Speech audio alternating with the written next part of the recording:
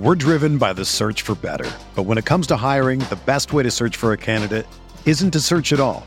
Don't search, match with Indeed. Indeed is your matching and hiring platform with over 350 million global monthly visitors, according to Indeed data, and a matching engine that helps you find quality candidates fast. Ditch the busy work. Use Indeed for scheduling, screening, and messaging so you can connect with candidates faster. Leveraging over 140 million qualifications and preferences every day, Indeed's matching engine is constantly learning from your preferences, so the more you use Indeed, the better it gets. Join more than 3.5 million businesses worldwide that use Indeed to hire great talent fast. And listeners of this show will get a $75 sponsored job credit to get your jobs more visibility at Indeed.com/Blue Wire.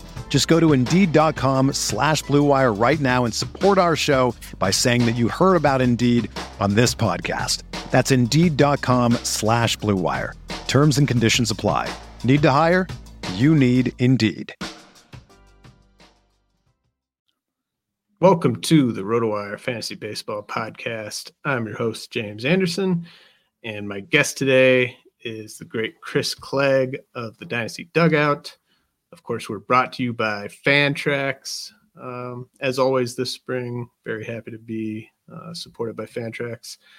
But Chris, thanks so much for joining me. How are you doing, man? I'm doing good. I appreciate you having me. It's always good to chat with you, and looking forward to the topic today. It's going to be some good discussion, so I'm looking forward to it.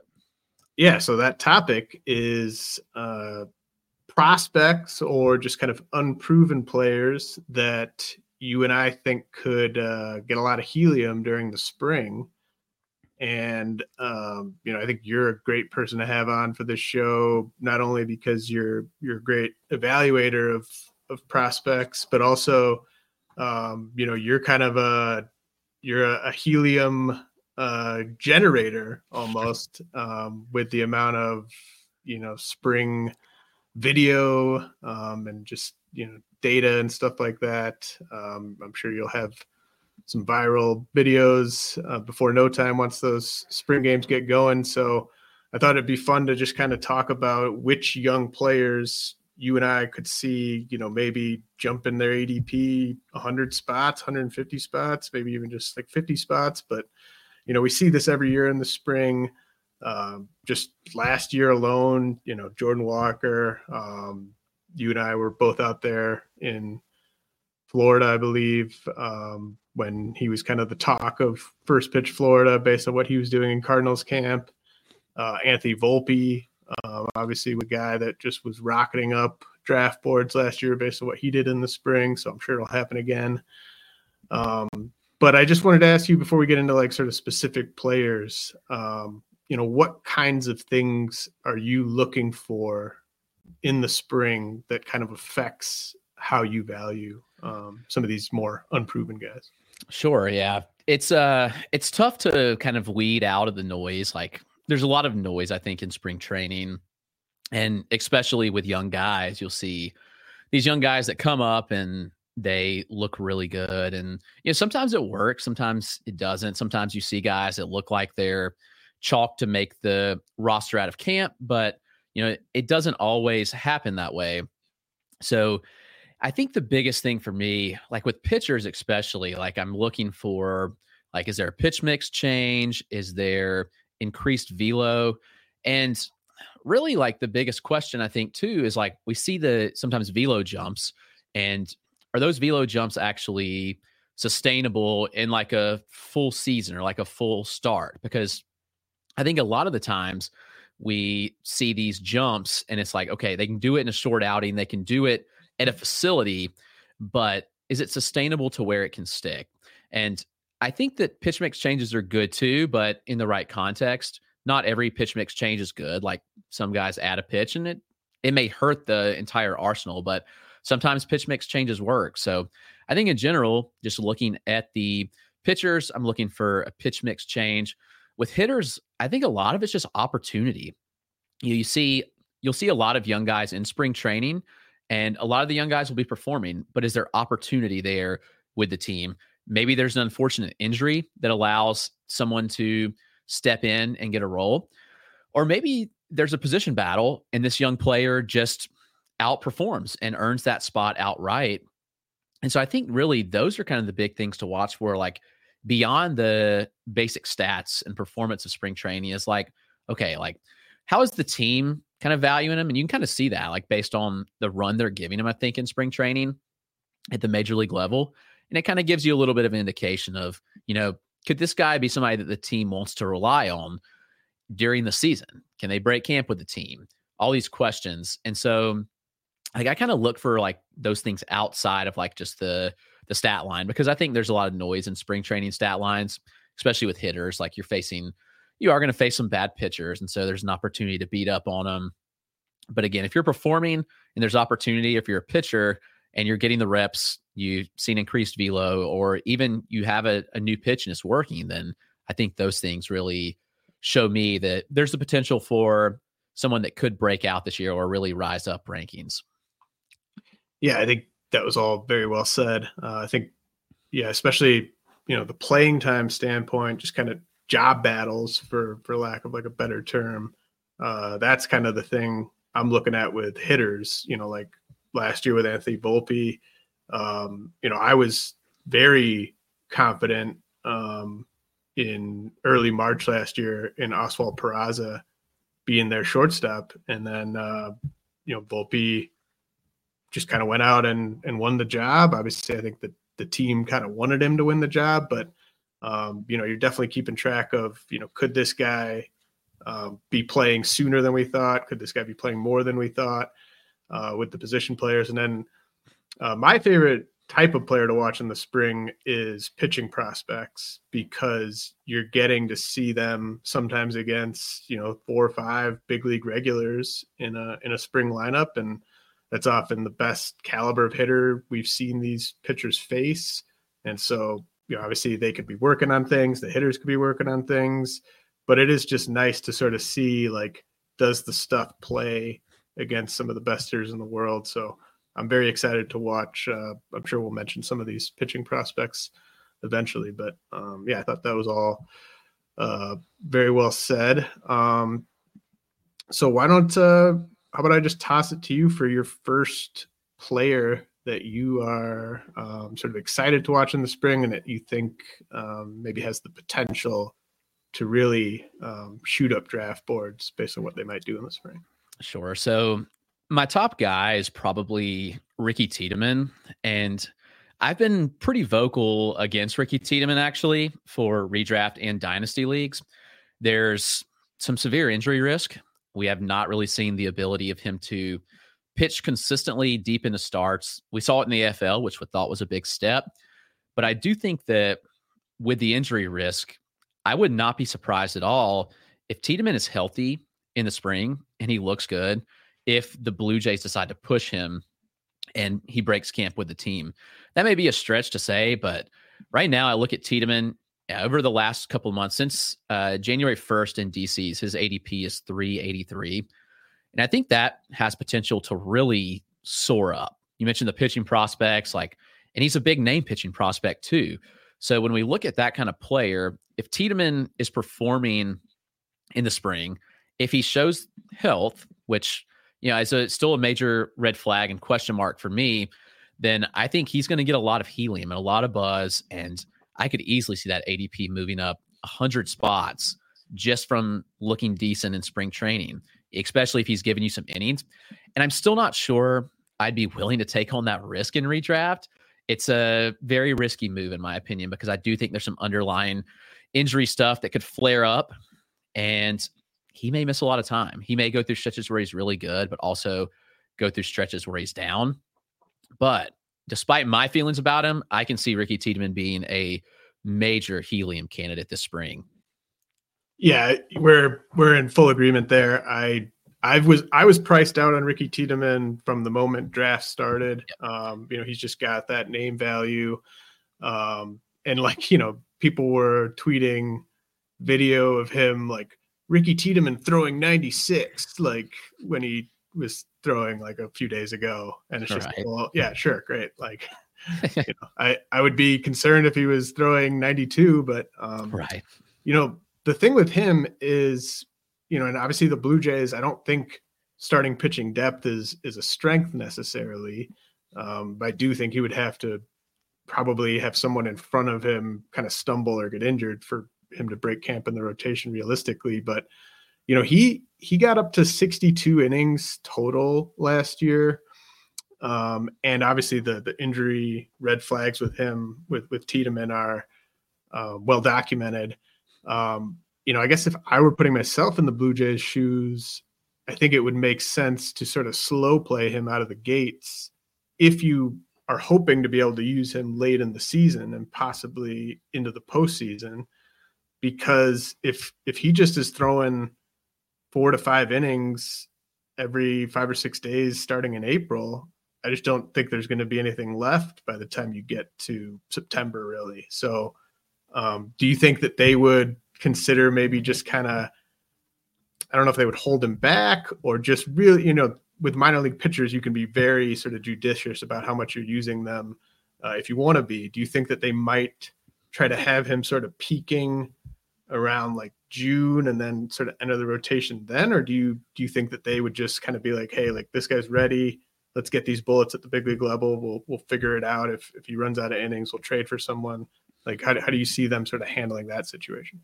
Yeah, I think that's a really good question. And when we have to consider, especially given the fact that, like you said, the rotation looks full at the moment. Like there's not a true opening. And I do think that it would take an injury to get him in there. And they've even mentioned, using Yariel Rodriguez, who they signed as a potential starter too. But the question I have is like the wasting bullets thing. Like we've seen so many teams at this point just say like, they don't want to waste the bullets in the minor leagues.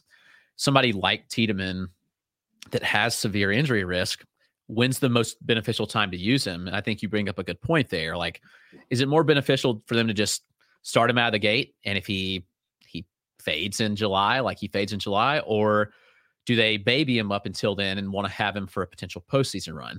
I could see both scenarios. So I think that'll be pretty interesting to kind of follow that storyline. But I think regardless, a good spring probably boost him up a good bit, way past the range I'm comfortable in. Right. Yeah. He's got his supporters. He's got people who've been drafting him already.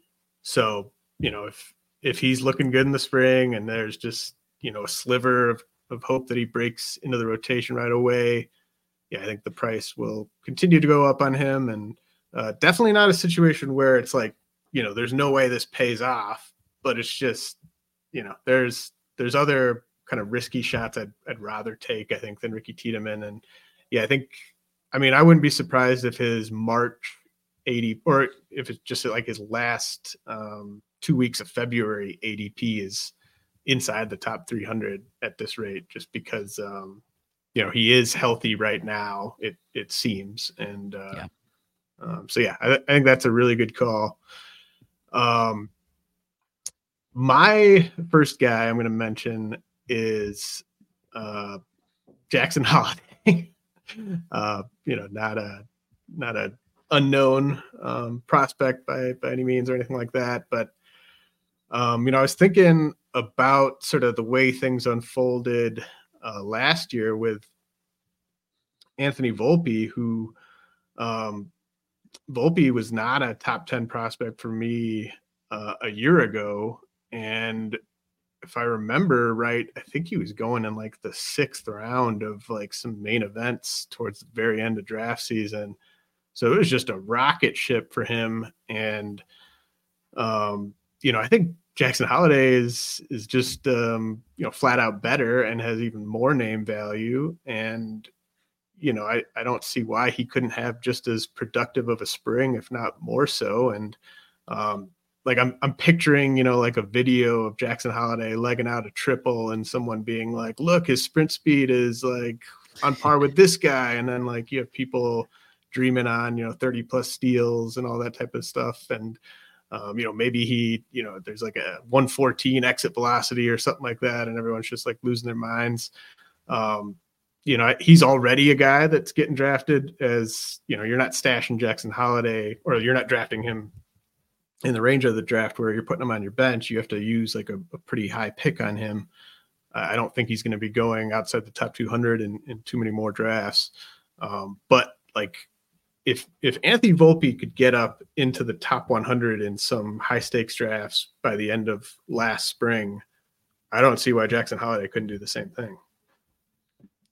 100% agree with you. I think that there's already the buzz that he's going to be, on the opening day team, like in the lineup, all that stuff. So his ADP is certain to soar. I think this guy, my next pick, is probably in the same boat. Another Jackson Churio, where we know he signed the long-term extension. So right now you already feel pretty good about him being in the opening day lineup. The ADP pretty much reflects that in the 140-ish range over the last month or two in draft champions. So you already have to pay a pretty hefty cost. And I think people look at the potential power output, they look at the speed output, and even with just a slightly decent spring training, I think Churio is going to vault in that top 100 too, like you mentioned, Holiday, like we saw with Anthony Volpe. So it wouldn't shock me if he flies up into that top 100. I look at other outfielders, and outfield kind of bottoms out at some point. It feels a little shallow in a 5 outfield league. So you look at Churio, and I think with even just a decent spring training performance, he's probably going to move up 50 spots. And I know it doesn't seem like a ton, but when you're talking pushing into the top 100, it's a pretty substantial jump for someone who has not taken an at bat in the major leagues yet. But we know most likely scenario, unless something crazy happens, I think he's probably in that opening day lineup. And just given the fact that the power speed upside, I think people are going to really push him up if he looks decent this spring. Yeah, I think it's really, it's, I don't know, like Hail Mary isn't quite applicable here, but it does seem like it's such an upside shot that people are taking. Like I did a 12 team RotoWire Online Championship a couple days ago, and Churio went in the 10th round there, and he went ahead of outfielders like Seiya Suzuki and Nick Castellanos and Teoscar Hernandez. Even a guy like Jarren Duran, who we've kind of seen do the kinds of things that people are sort of hoping for from Churio. But I think you're right. Like if he has a really good spring, like then everyone's just going to be like, well, yeah, I mean, he's clearly made the team. He's clearly going to play every day. And it is just the speed. I think that's really what it is like, people get to like the 7th or 8th round of their draft and they're like, man, I'm so far behind on stolen bases. How am I going to make that up? Like, I don't want to necessarily take a all speed, nothing else type of guy like Asturi Ruiz. But I know that like these veterans they're just not going to steal that many bases. So yeah, I could see it. I mean, he's already going so high. Like he's going too high for my liking already. Do you like how good do you think Jackson Churio has to be this year as a rookie to retain like an everyday job? Because the one thing the Brewers have is outfield depth. A lot of those guys are pretty young and somewhat unproven. But there's already been talk that Sal Frelick is going to play some infield. They've got Garrett Mitchell. There's, Joey Weimer's got a swing change. That's a big deal apparently. So like, do you think Jackson Churio, as long as he's kind of in the sort of 90 WRC plus range, he's just playing every day, or do you see any risk that he could head to AAA if he has a rough April or even a rough spring? It's a tough question, I think, because of that extension. It'll be interesting because if he does struggle, I mean, we know they've signed him to 8-year, $82 million, like big extension. What does it look like if you demote him? Like, people are going to like freak out. Like, oh my gosh, the Brewers signed this guy and now they're sending him back to AAA after this extension. And so it can go either way. Like if Churio struggles, you send him down, you get his head right, he comes back up and performs, all is good. Or you're in the camp that's like, okay, we've got to keep him in the lineup. We've signed him this big extension. And he could go either way. He could continue to struggle. It could become a mental thing at that point. or he could rebound. But he's still so young. He's still only 19 years old, which is crazy. But I think he'll be 20 in March. So 20 years old in the opening day lineup, like a very young 20. I don't know. I could see this going a couple of different ways, but you're right. The outfield is a pretty big logjam right now. Obviously, Yelich is slated to DH. You have Frelick kind of playing all over, as you mentioned. You have Mitchell, Weimer, and Weimer, he's brings some decent value with his glove too. So it's not like the bat, he's got the power speed. If he hits for a little bit of average, then you got to find a spot for him too, because he does have value with the glove. So this could go a couple of different ways. And while I have a hard time thinking that they could demote him, I'm not going to rule it out because he's so young. I think there's a immense amount of pressure to step on the field as a young 20-year-old who had just got the biggest contract from somebody that's never played a major league game yet. Like, it's pretty substantial pressure for a young kid. And, we hope he handles it well, but I think there's still question marks there. Yeah. I mean, I haven't been drafting him in the age. Like, I just think there's going to be just so much pressure on him and so many, high expectations for him. But like, to me, if he hits, like, he could hit 240 this year with like a 300 OBP, and I would consider that a fine showing for him in his age 20 season. I mentioned him in passing, but like Joey Weimer is a guy that, like, I would be drafting Joey Weimer if he was on a different team, because I do think he's a solid post-hype candidate. I just don't really see his path to playing time on this team.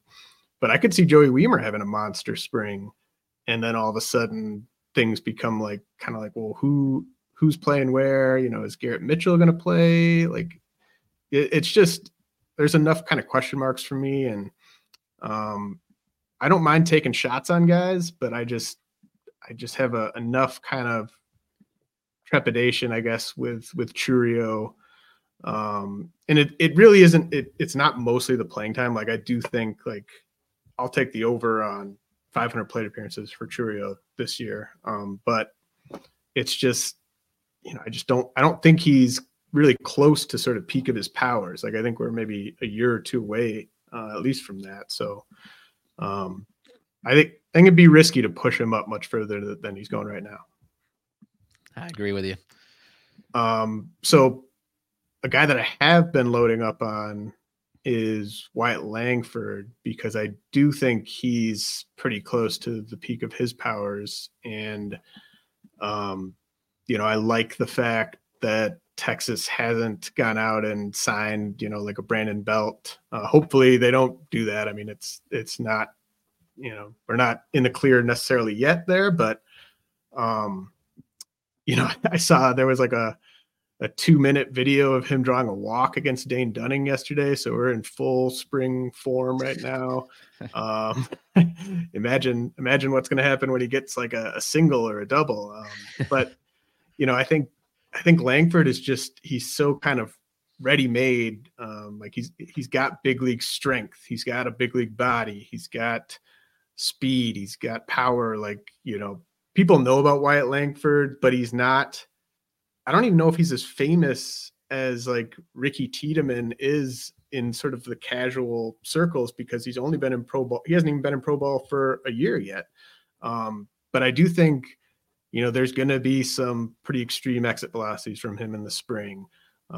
He's going to surprise people with how good of an athlete he is and how fast he can run the bases. And, he's already going in the middle of the 200 or in the 150-ish range. I've been drafting him there. And if he's hitting, I mentioned like Jordan Walker earlier, like Wyatt Langford could have a similar spring to Jordan Walker from a production standpoint. And then people are just going to be like, all right, well, he's made the team. I'm seeing, how hard he hits the ball, how fast he runs. There's clearly a spot. So like, to me, from just a talent standpoint, like, I think Wyatt Langford is kind of a top 100 type of guy. And then there's just that sort of uncertainty about how many plate appearances you're getting from him this season. Where are you at on Langford for just kind of your 2024 expectations from him? And do you think there's enough playing time to go around in that outfield with that open DH spot? I do think there is enough room for him to play. Whether he opens the season with Texas or not, I still wouldn't be shocked if we saw him get 500 plate appearances at minimum. I don't think he's down long because I just believe he's absolutely going to tear up AAA. We already saw him tear up the minors last year, and there's no reason to think that if somehow he doesn't make the team out of camp, that they can keep him down for long. I mean, this is a championship contending team. Obviously, just won the World Series. They're looking to repeat. This lineup's really good. The lineup also is pretty loaded. You look at the outfield situation, and obviously they've got a lot of talent. They've got Adolis Garcia. They have Evan Carter, who came on really strong. You've got Leody Taveras, who is strong in center field, has a decent bat. And then there's Langford. You also have the versatile guys like Ezekiel Duran, Josh Smith, like they've kind of played all over. But I do think there is an opportunity in a spot for Langford. And I think that they would be crazy to keep him down for long, especially considering he could win the Rookie of the Year award, get them an extra draft pick. Like, this is already a team that's going to be picking at the back of the draft just because of how good they are. But if you get that extra draft pick, that's huge. Just having that extra bonus pool spot goes a long way. And I could see them going for that. So on that hand, I see Langford potentially starting with the team and performing really well. But I think even if he is down for a small period of time, he's not down long. And I think 500 to 550 plate appearances is more than realistic. And I think the production you could get with that is more than enough to satisfy his draft slot, to be honest. Yeah, I think I saw, I want to say his Rookie of the Year odds were like 7-1 or something like that. And I would hammer it at that. But like the Rangers are in this unique position where they've got 2 AL Rookie of the Year candidates.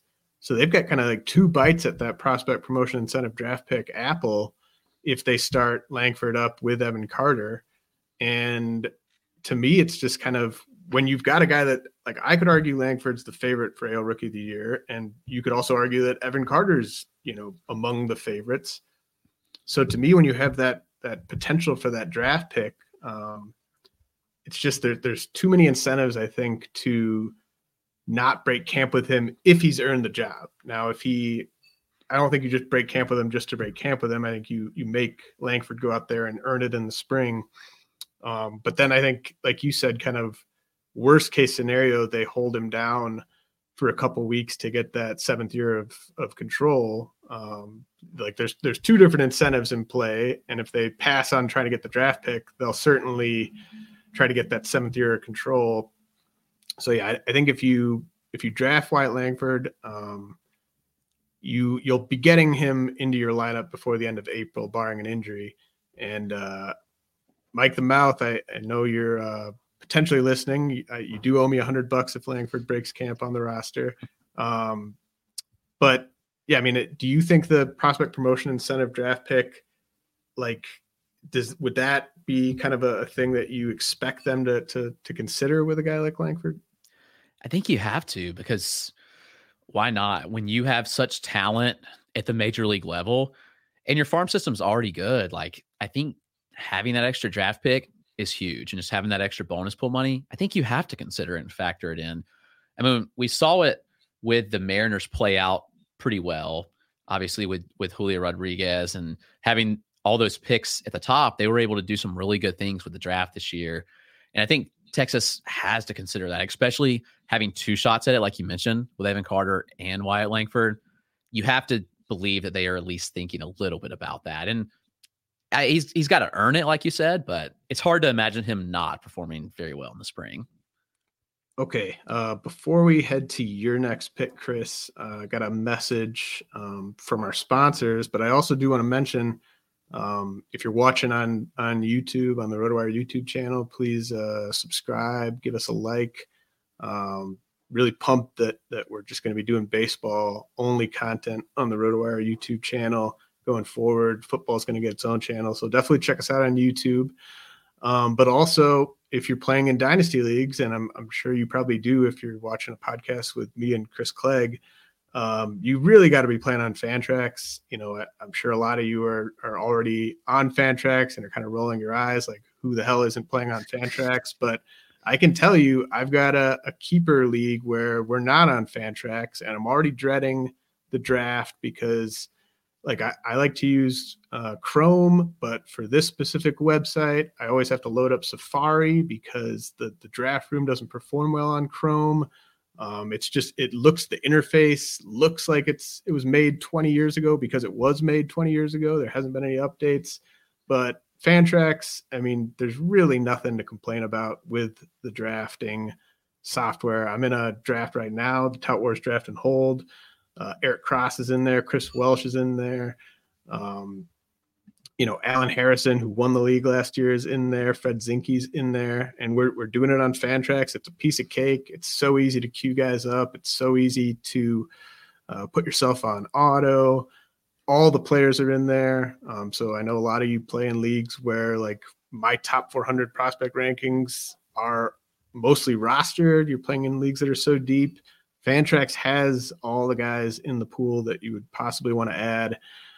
So there's just really no excuse anymore to be playing on these mediocre sites that don't put any time and resources into updating their products. So if you're playing on Dynasty, you got to get over to Fantrax, sign up for free today, and be entered to win an official MLB signed jersey from Vladimir Guerrero Jr. Simply go to fantrax.com/RotoWire and sign up today. That's fantrax.com/RotoWire. Fantrax, the home of fantasy sports. We're driven by the search for better. But when it comes to hiring, the best way to search for a candidate isn't to search at all. Don't search, match with Indeed.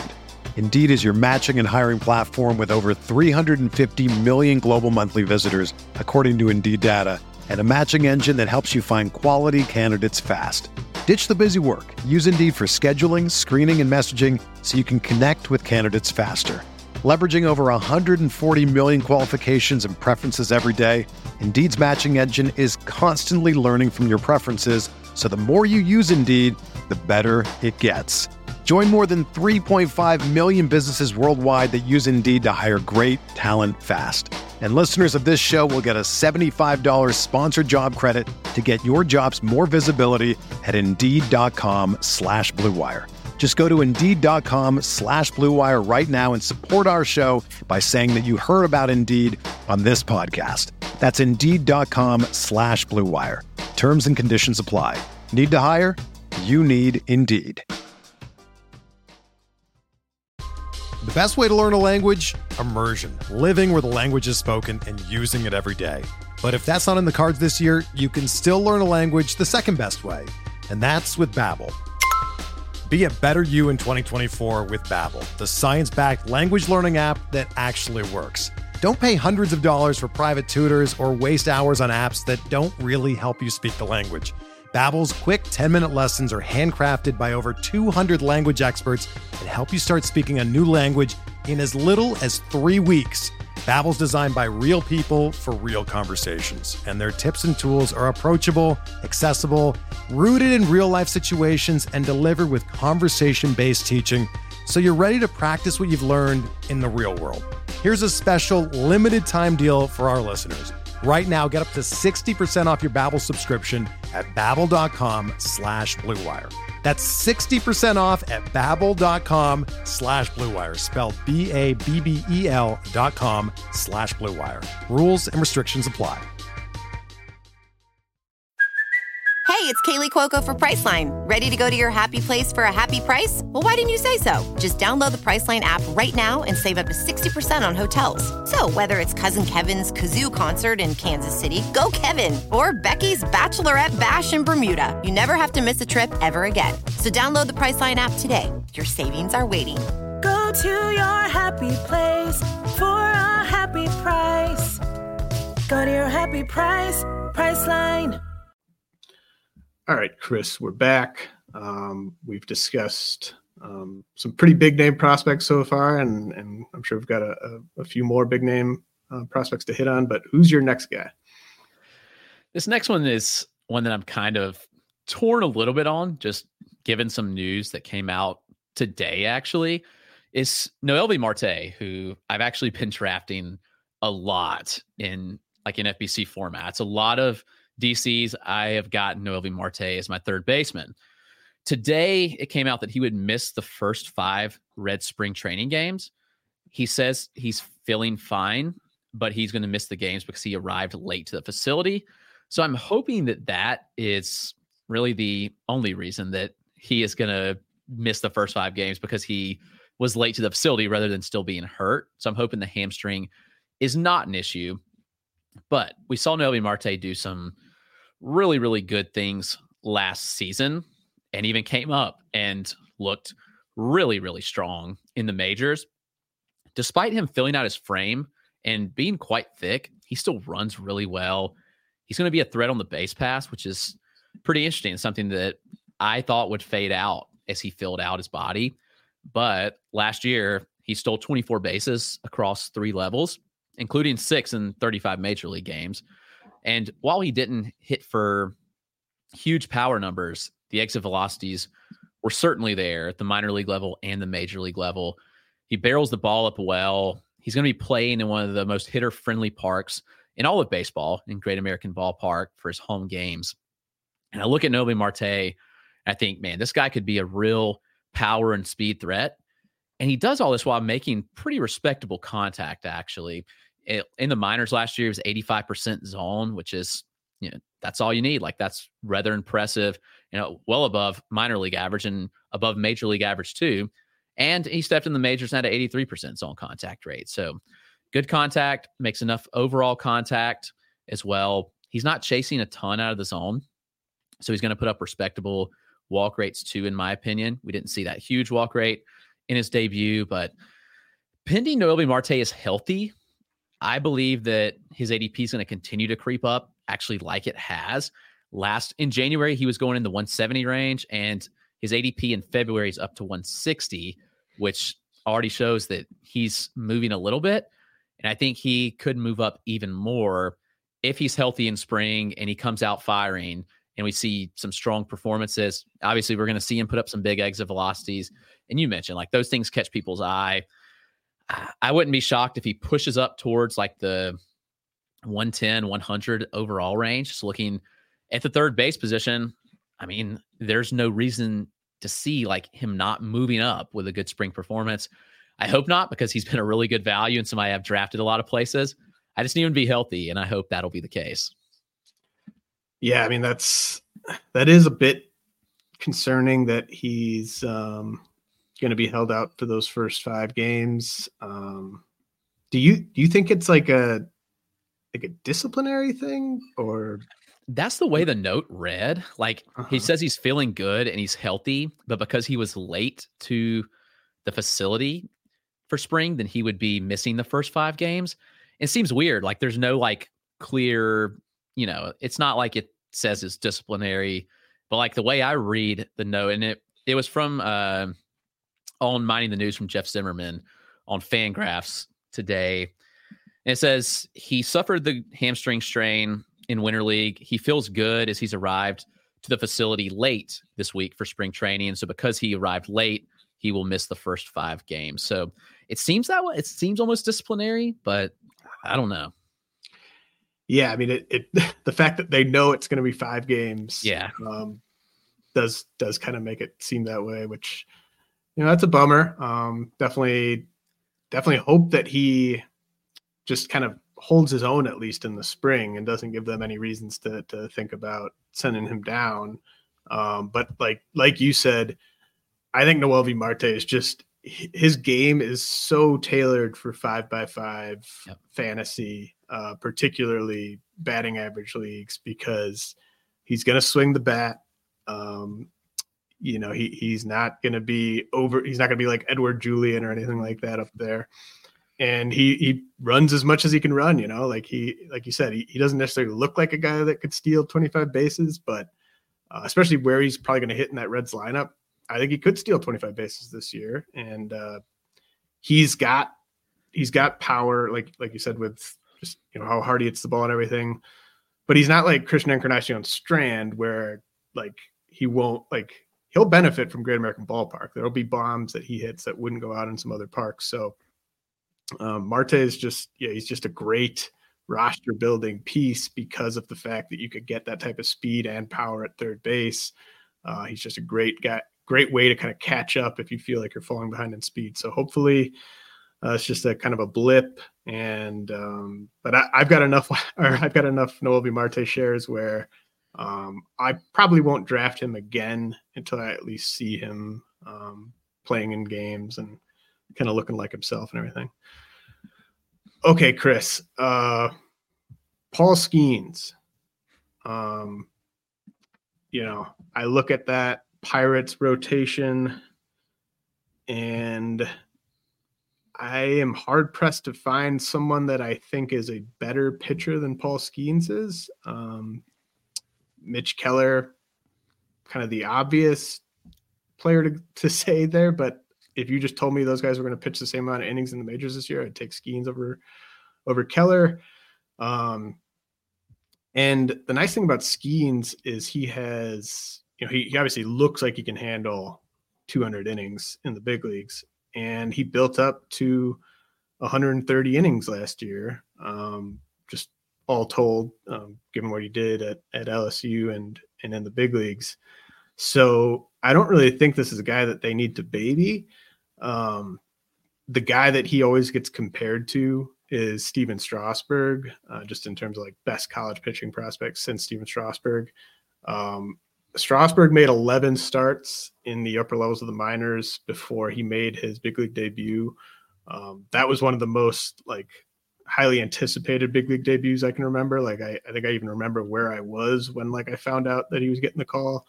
And Skeens is kind of on that same level, at least based on what he did in college. And so the fact that he doesn't really need to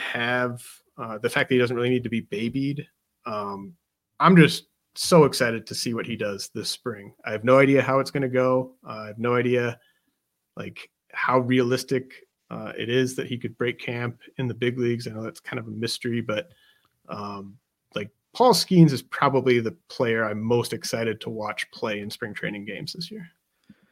Yeah, I love obviously the potential. There was some video surfacing of him today looking nasty on the mound as usual. So like you mentioned, who in the world is blocking Paul Skeens? And really it's nobody.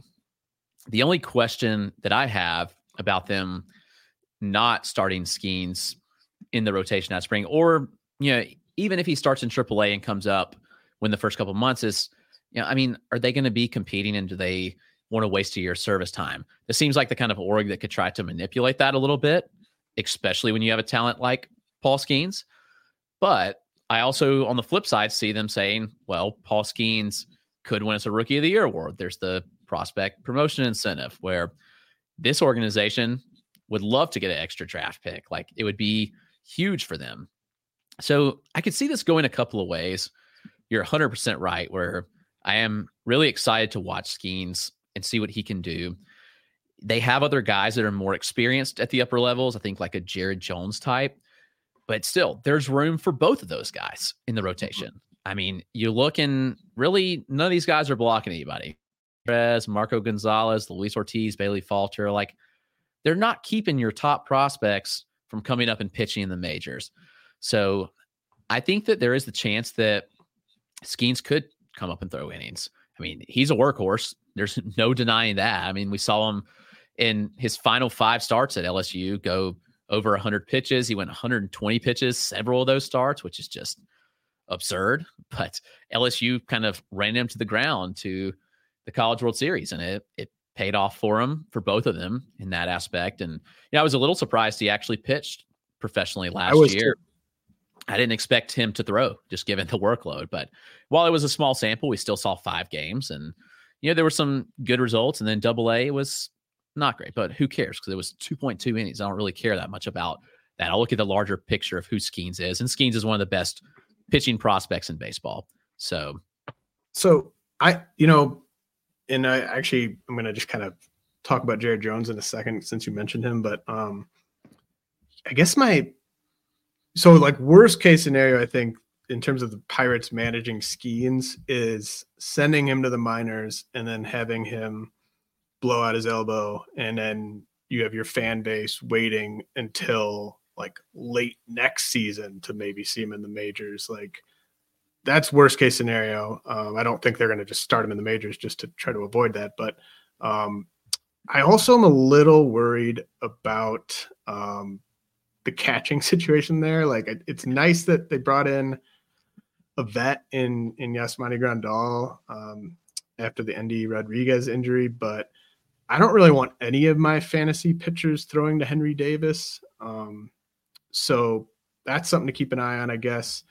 But you mentioned Jared Jones, and I was talking with Eno Saris about Jones a couple days ago because we are keeping him. He's like one of the few prospects we're keeping on our dynasty team.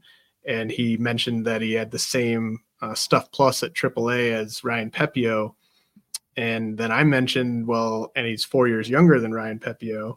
And he also kind of similarly to Pepio, command and control is kind of the flaw with Jones that it seemed like he kind of figured out a bit last year. And that's why he was such a big riser for me. And I was going to mention Jones towards the end if you didn't, but since you brought him up, like Jones has really, really good stuff. And I think he's the type of guy, like you could see some pitching ninja Jared Jones tweets out there if he looks good in a spring outing. He can touch 100 miles an hour, sits 96. He's also got a slider that sits around 89 and can touch 94. So just an electric arm and a guy that I thought was maybe going to be the Pirates' closer of the future until he kind of improved his control last year. So Jared Jones also on the short list of players I'm most excited to watch this spring. Yeah, I would agree there. I really thought Jones was a reliever too, because when I saw him in 2022 several times with Greensboro, the stuff would just fade really hard after like 2 innings. So the velo was dipping, the stuff was just falling off completely. I was like, okay, well, the stuff's good enough to pitch in a bullpen. But then 2023 kind of changed everything where he was going deeper into starts, the velo was holding, and I think he's actually going to be a useful starter. And I think that we see him throw really good innings this year with Pittsburgh. So who's your next player you wanted to talk about? I think this one may be a little controversial just because of the depth on the Dodgers, and that's Emmett Sheehan, where I love Sheehan. He's a phenomenal arm, but I think people are just still questioning the innings and how does he fit into this rotation? The thing is, when we look at the rotation, we know at least that Walker Buehler is not going to be ready to go to begin the year. Potential like Nick Frasso, he's out for the year. Tony Gonsolin, TJ, Dustin May, TJ, Clayton Kershaw, shoulder. Like, there's plenty of openings, I believe, in this rotation. And James Paxton, I don't trust at all to stay healthy, honestly. They'd already kind of mentioned a 6-man rotation, especially given the fact that the top of your rotation has a Yamamoto who has not been on that kind of schedule, like a major league starter schedule. So a 6-man would benefit him. 6-man benefits Tyler Glasnow, probably Bobby Miller too, where I really believe that Emmett Sheehan has a role from the beginning. And ultimately, I don't see a reason why he doesn't have a role all year.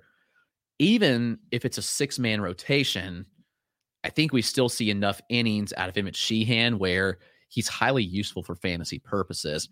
Most of the projections have him around 100 innings, but I think he shatters that pretty easily in the Dodgers rotation. And I know you look and you say, he wasn't all that great when he came up and debuted last year. He threw 60 innings with the big league club. He had a 4.92 ERA, but you look and the xERA was much better at 3.50. He has really good stuff. The strikeouts are going to be there. I just look at Sheehan and think that this could be a big year for him. It's somebody that I'm really confident in the stuff. I think he's got a pretty high floor and also a pretty high ceiling as well. So I'm pretty excited about Emmett Sheehan. He's still going fairly late, like post 250 in nearly every draft. And I think that that's a pretty good spot for him. And even if you only get 140, 150 innings out of him, which I personally think is realistic, then it's going to be a good value pick. And being on the Dodgers team in a 5x5 league, going to get a lot of opportunities for wins. And I think the ratios will be decent. He'll get you strikeouts. I think he's just pretty valuable overall, going pretty late for a Dodgers arm that had a lot of helium last year. Yeah, man. I love Emmett Sheehan. I have so much FOMO with him right now in redraft because I haven't ended up with him anywhere. I don't know. I worry about how many innings I'm getting. If you just told me I was getting 130 big league innings out of Emmett Sheehan, I'd take him at pick 200. Yeah. But there's another guy that I'm very curious to see how Gavin Stone looks in the spring. Because Sheehan, you mentioned the numbers might not look that great. Well, Sheehan looked really good in some of his final appearances, and Gavin Stone did too. And some of that was in the PCL towards the end of the year, but he incorporated a cutter and a sinker in the middle of the season last year to kind of, he wasn't getting the results that I think he was expecting with the four seamer and the changeup. Obviously, changeup is Stone's best pitch.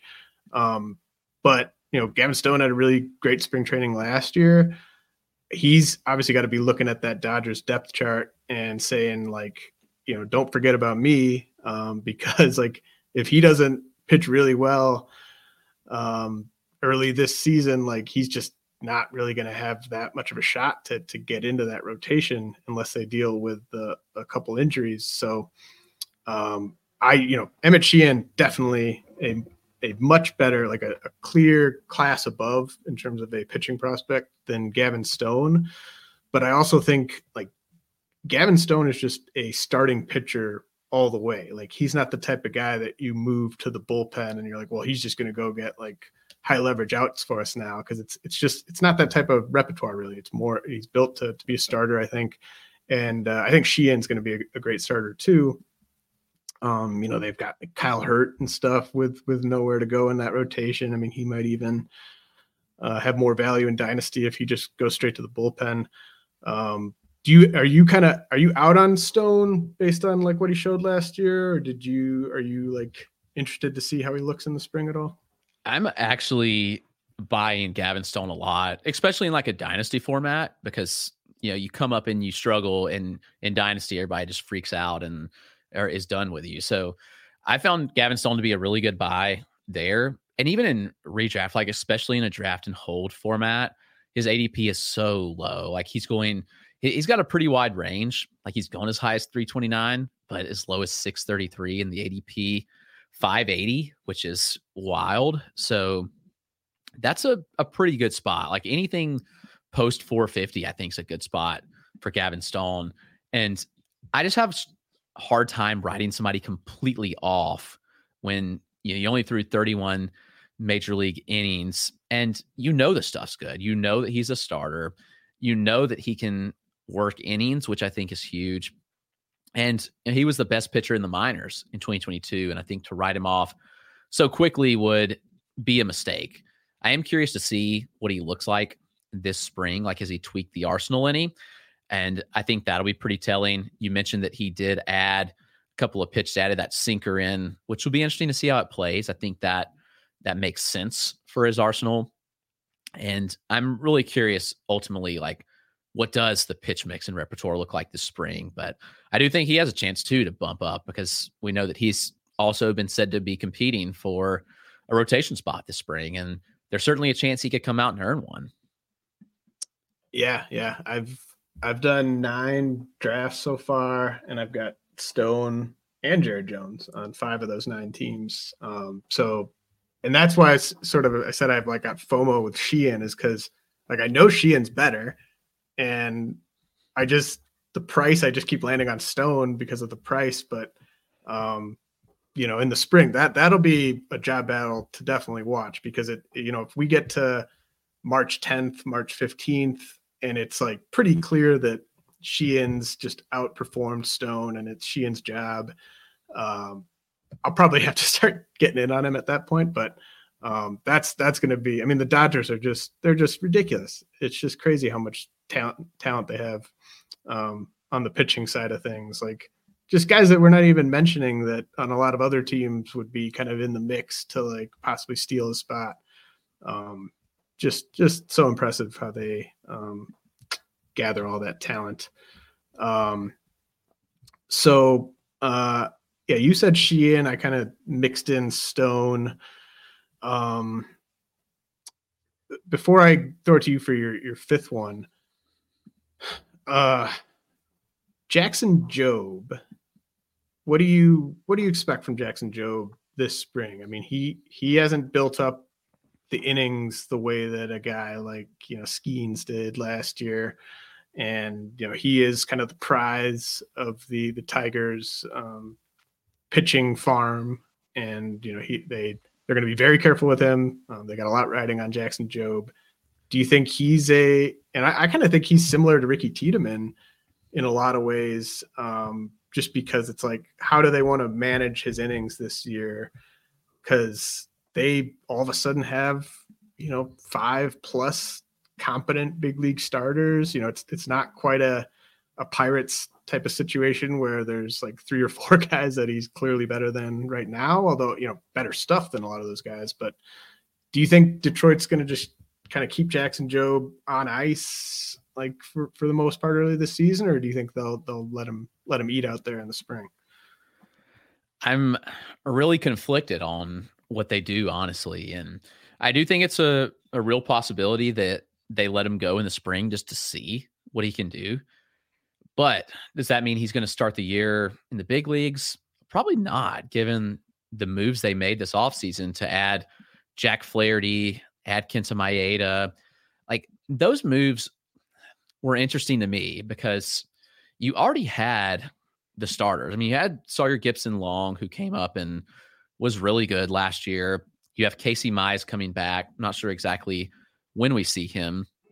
You have several of the other prospects that are almost ready too, like a Ty Madden. You have a Kiter Montero, Wilmer Flores, all those guys at the upper level. So to me, when they went out and signed those guys, Flaherty and Maeda, it was kind of like, okay, maybe they do want to slow play Jobe and let him kind of build up to maybe being ready, mid to late season. I do also look at the rotation and say, this rotation can't stay healthy. They've never stayed healthy. And we haven't seen any of these guys show a good track record of health in their career at any point. So on the flip side, there's that, where there's a possibility that they may be forced to push up prospects. And there's no reason to think that Jackson Jobe could not be one of those, despite the depth that they do have. And while we know Jobe is by and far the best pitching prospect in the system, there's some other solid guys in the system too. So I do think it's a tough situation to kind of get a read on right now with Jobe and with this rotation. But I will be interested to see, like, how do they handle him this spring? And that might be pretty telling. But unfortunately, right now it's tough to really get a gauge and say, like, okay, here's where Jobe, we think he is and where he could be. Like, his value is kind of all over the board right now just because we don't really know what they're going to do with him. And I could see it going several different ways here. Yeah, I have gotten Jobe on at least 1 or 2 draft and hold teams because the Tigers, like, they're going to be trying to make some noise. I mean, they kind of made some noise last year, but I think they're going to be trying to make the playoffs this year, and Jackson Jobe could be just a huge part of that. So very interested to see what they do with him in the spring. But I mean, he could be so good in the spring that people start drafting him as like a stash because they're just like, look, the upside's through the roof. This guy looks pretty much ready. So even if I have to wait 5-6 weeks. So really interested to see what Jobe does. Who's your fifth player you wanted to talk about? I'm going to go with another arm, actually. It's AJ Smith-Shawver, who I'm really interested to see. I know you look at the Braves rotation and it feels kind of set in a way, but I've also heard that the 5th spot's not locked in with Bryce Elder. Like, AJ Smith-Shawver is going to be competing for that spot. And while Elder did eat a ton of innings last year, he threw 174, was pretty good for them until the second half, and he completely fell off. The underlying stuff with Elder is not great. And then we go up the rotation and we see, okay, there's a Chris Sale who cannot stay healthy at all. Last year was the first time over 100 innings since 2019, if I'm not mistaken. And then you have Charlie Morton, who's 40 years old. You have Max Fried, who had some injury concerns last year, and then Spencer Strider. But I think there's the opportunity here for AJ Smith-Shawver to potentially get a role. He already has major league time. They pushed him hyper aggressively last year, and within the span of 2 months went from high A to the majors. And I know he kind of bounced around between the majors and AAA, and the results were a mixed bag. But looking beyond just the results at the stuff, like AJ Smith-Shawver, I think truly has the potential to pitch in this rotation and pitch a serviceable amount of innings, and going post 400 in nearly every draft. I've scooped him in a lot of DCs just because I think the potential is there for him to get 100 innings at least at the major league level, and maybe even more. I know the projection systems don't like him for that at all. And I know you look and you say, okay, like this rotation feels pretty set, but I still think the rotation's pretty risky. And I think AJ Smith-Shawver is the clear sixth guy right now, if not the fifth. And I mean, I know he's a better pitcher than Bryce Elder. It's just, what do the Braves want? The Braves want somebody up immediately that's going to give them guaranteed innings. Do they want to let AJ kind of work in AAA a little bit? Either way, I think AJ Smith-Shawver gets innings, and with a good spring, his ADP probably vaults pretty significantly. Yeah, I mean, I think AJ Smith-Shawver is the type of guy where you just got to throw projections kind of almost out the window because of how young he was last year. Like, I mean, you're talking about like, you know, like Rick Porcello, like Jose Fernandez type of guys that have come up at that young of an age. Like he's going to be 21 all this season, and he logged 5 starts in the big leagues last year. So I just think, you know, this is a guy that's still getting better, right? Like, we shouldn't expect a guy who just turned 21 to just be, that's the pitcher he's going to be for the next 3 years. Like, you know, I think it speaks volumes to his makeup that Atlanta thought pushing him the way they did last year was a viable way to go. And the fact that he kind of held his own at times in the big leagues was incredibly impressive to me. So I'm right there with you on that one. And I think I've got some Smith-Shawver. I haven't taken Bryce Elder anywhere because of kind of what you mentioned. Where does Hurston Waldrop kind of fit into all this for you? Because I've got him like back to back in my rankings, and I get asked, you know, which guy do you prefer and stuff. And it's a really tough question for me because they both just have so much going for them. It's hard to like pick against one of them necessarily. Waldrop, obviously the control issues have been like, that's the reason he was available to Atlanta where they got him in the draft last year. Stuff wise, he's just ridiculous. How do you sort of see 2024 unfolding for Waldrop? Yeah, I mean, this is an interesting scenario where I could see it going a couple of ways. I do think that the Braves have every intention of fully developing Waldrop as a starter, or you don't draft him there. And I know there's been kind of some questions. Well, could he slide into a bullpen role in Atlanta and help them in that way? And I don't see that happening. The Braves bullpen is already really good. Right. And they don't really need Waldrop in the bullpen. I would say the most likely scenario would be Waldrop starting in AAA. He already reached AAA last year in his draft year, and he was rumored to be getting called up to the majors the last week of the season for the postseason. So like that would have made sense to put him in the bullpen then if you needed him. But, you know, that didn't happen. The Braves also tweaked some things with Waldrop, with the pitch mix, the usage, a little bit mechanically cleaned up. University of Florida is interesting where they do a lot of weird things with arms. And you kind of look at Waldrop's numbers at Florida and it's like, these aren't great. But when he was behind in counts last year at Florida, he used the fastball like 70% of the time. And that's not on Waldrop. At the college level, coaches are calling the game. So he was throwing what the coaches call and a lot of fastballs. And the fastball is a good pitch, but when you're that predictable, it is what it is. Like, you know what's coming. But I do believe that Waldrop does have 3+ pitches at least. And the splitter is just absolutely devastating. Yeah. One of the better splitters in the game already, in my opinion. And I really believe that Waldrop also kind of refines the strike throwing a little bit. And we saw a little bit of that in the minors where he was hovering right around like MLB average strike rates, which is good. And, it was a small sample, but the Braves did push him to 4 levels. He had single start in single A, 3 in high A, 3 double, and then 1 triple to end the year.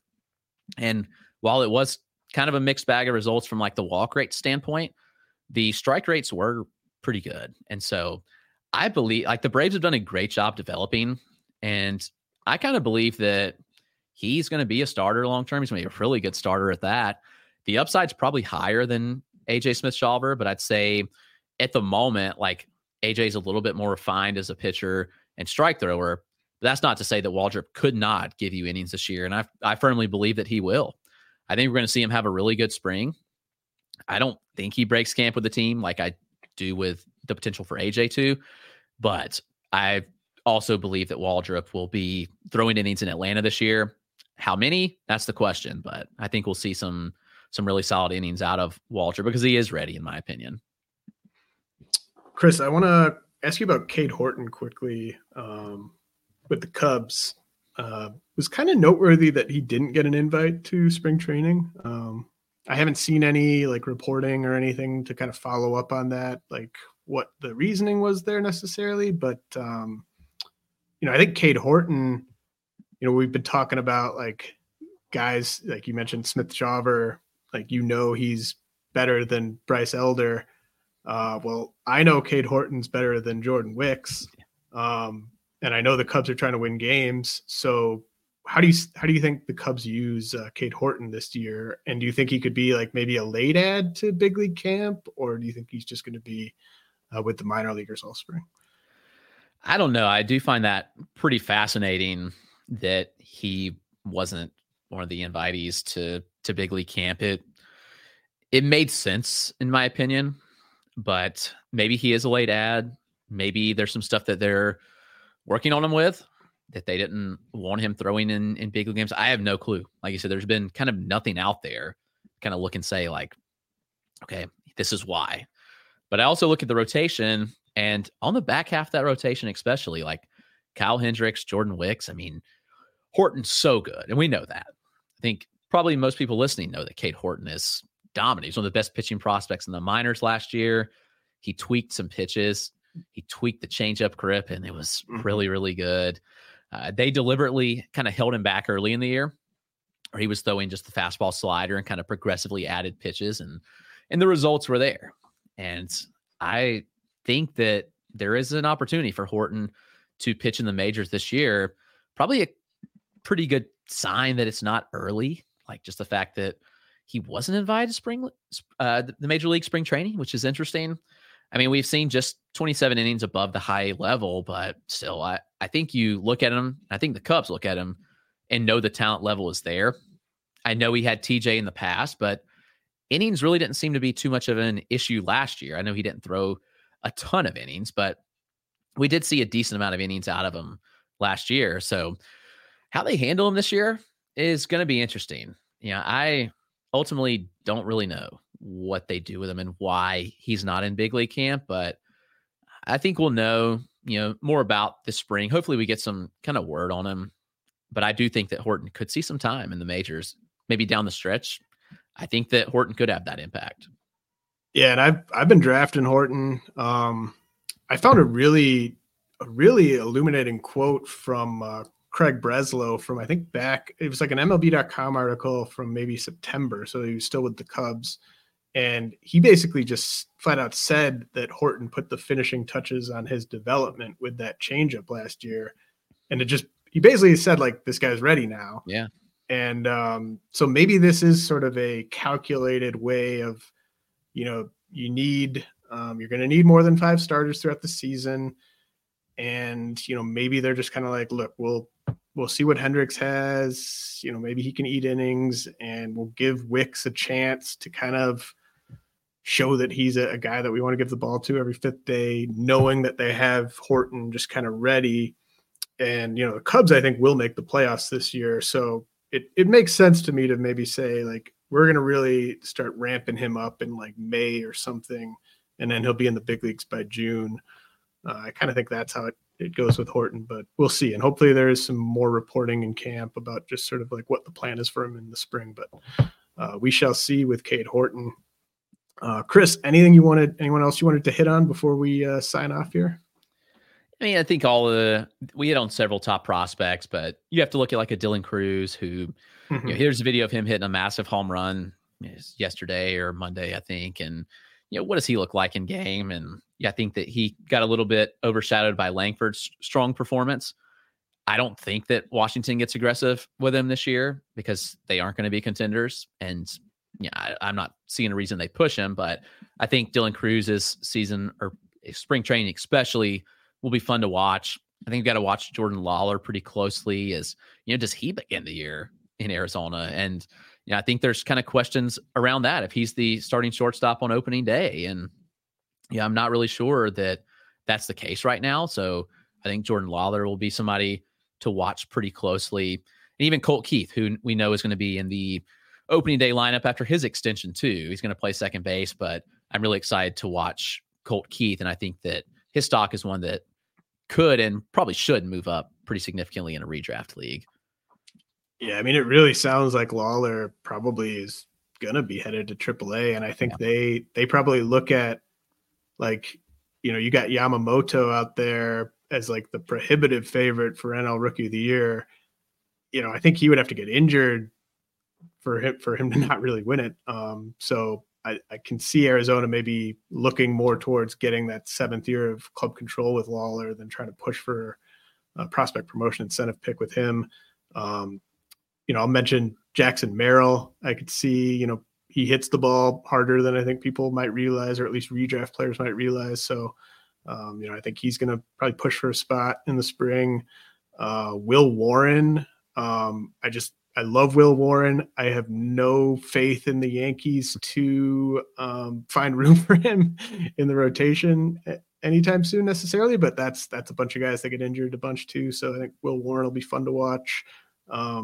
Robbie Snelling, that's a guy that really built up the innings last year, and that's a horrific starting pitching depth chart there in San Diego. So I can see Robbie Snelling making some noise. And then two kind of former prospects that I'm keeping an eye on, Jared Kelenic with Atlanta.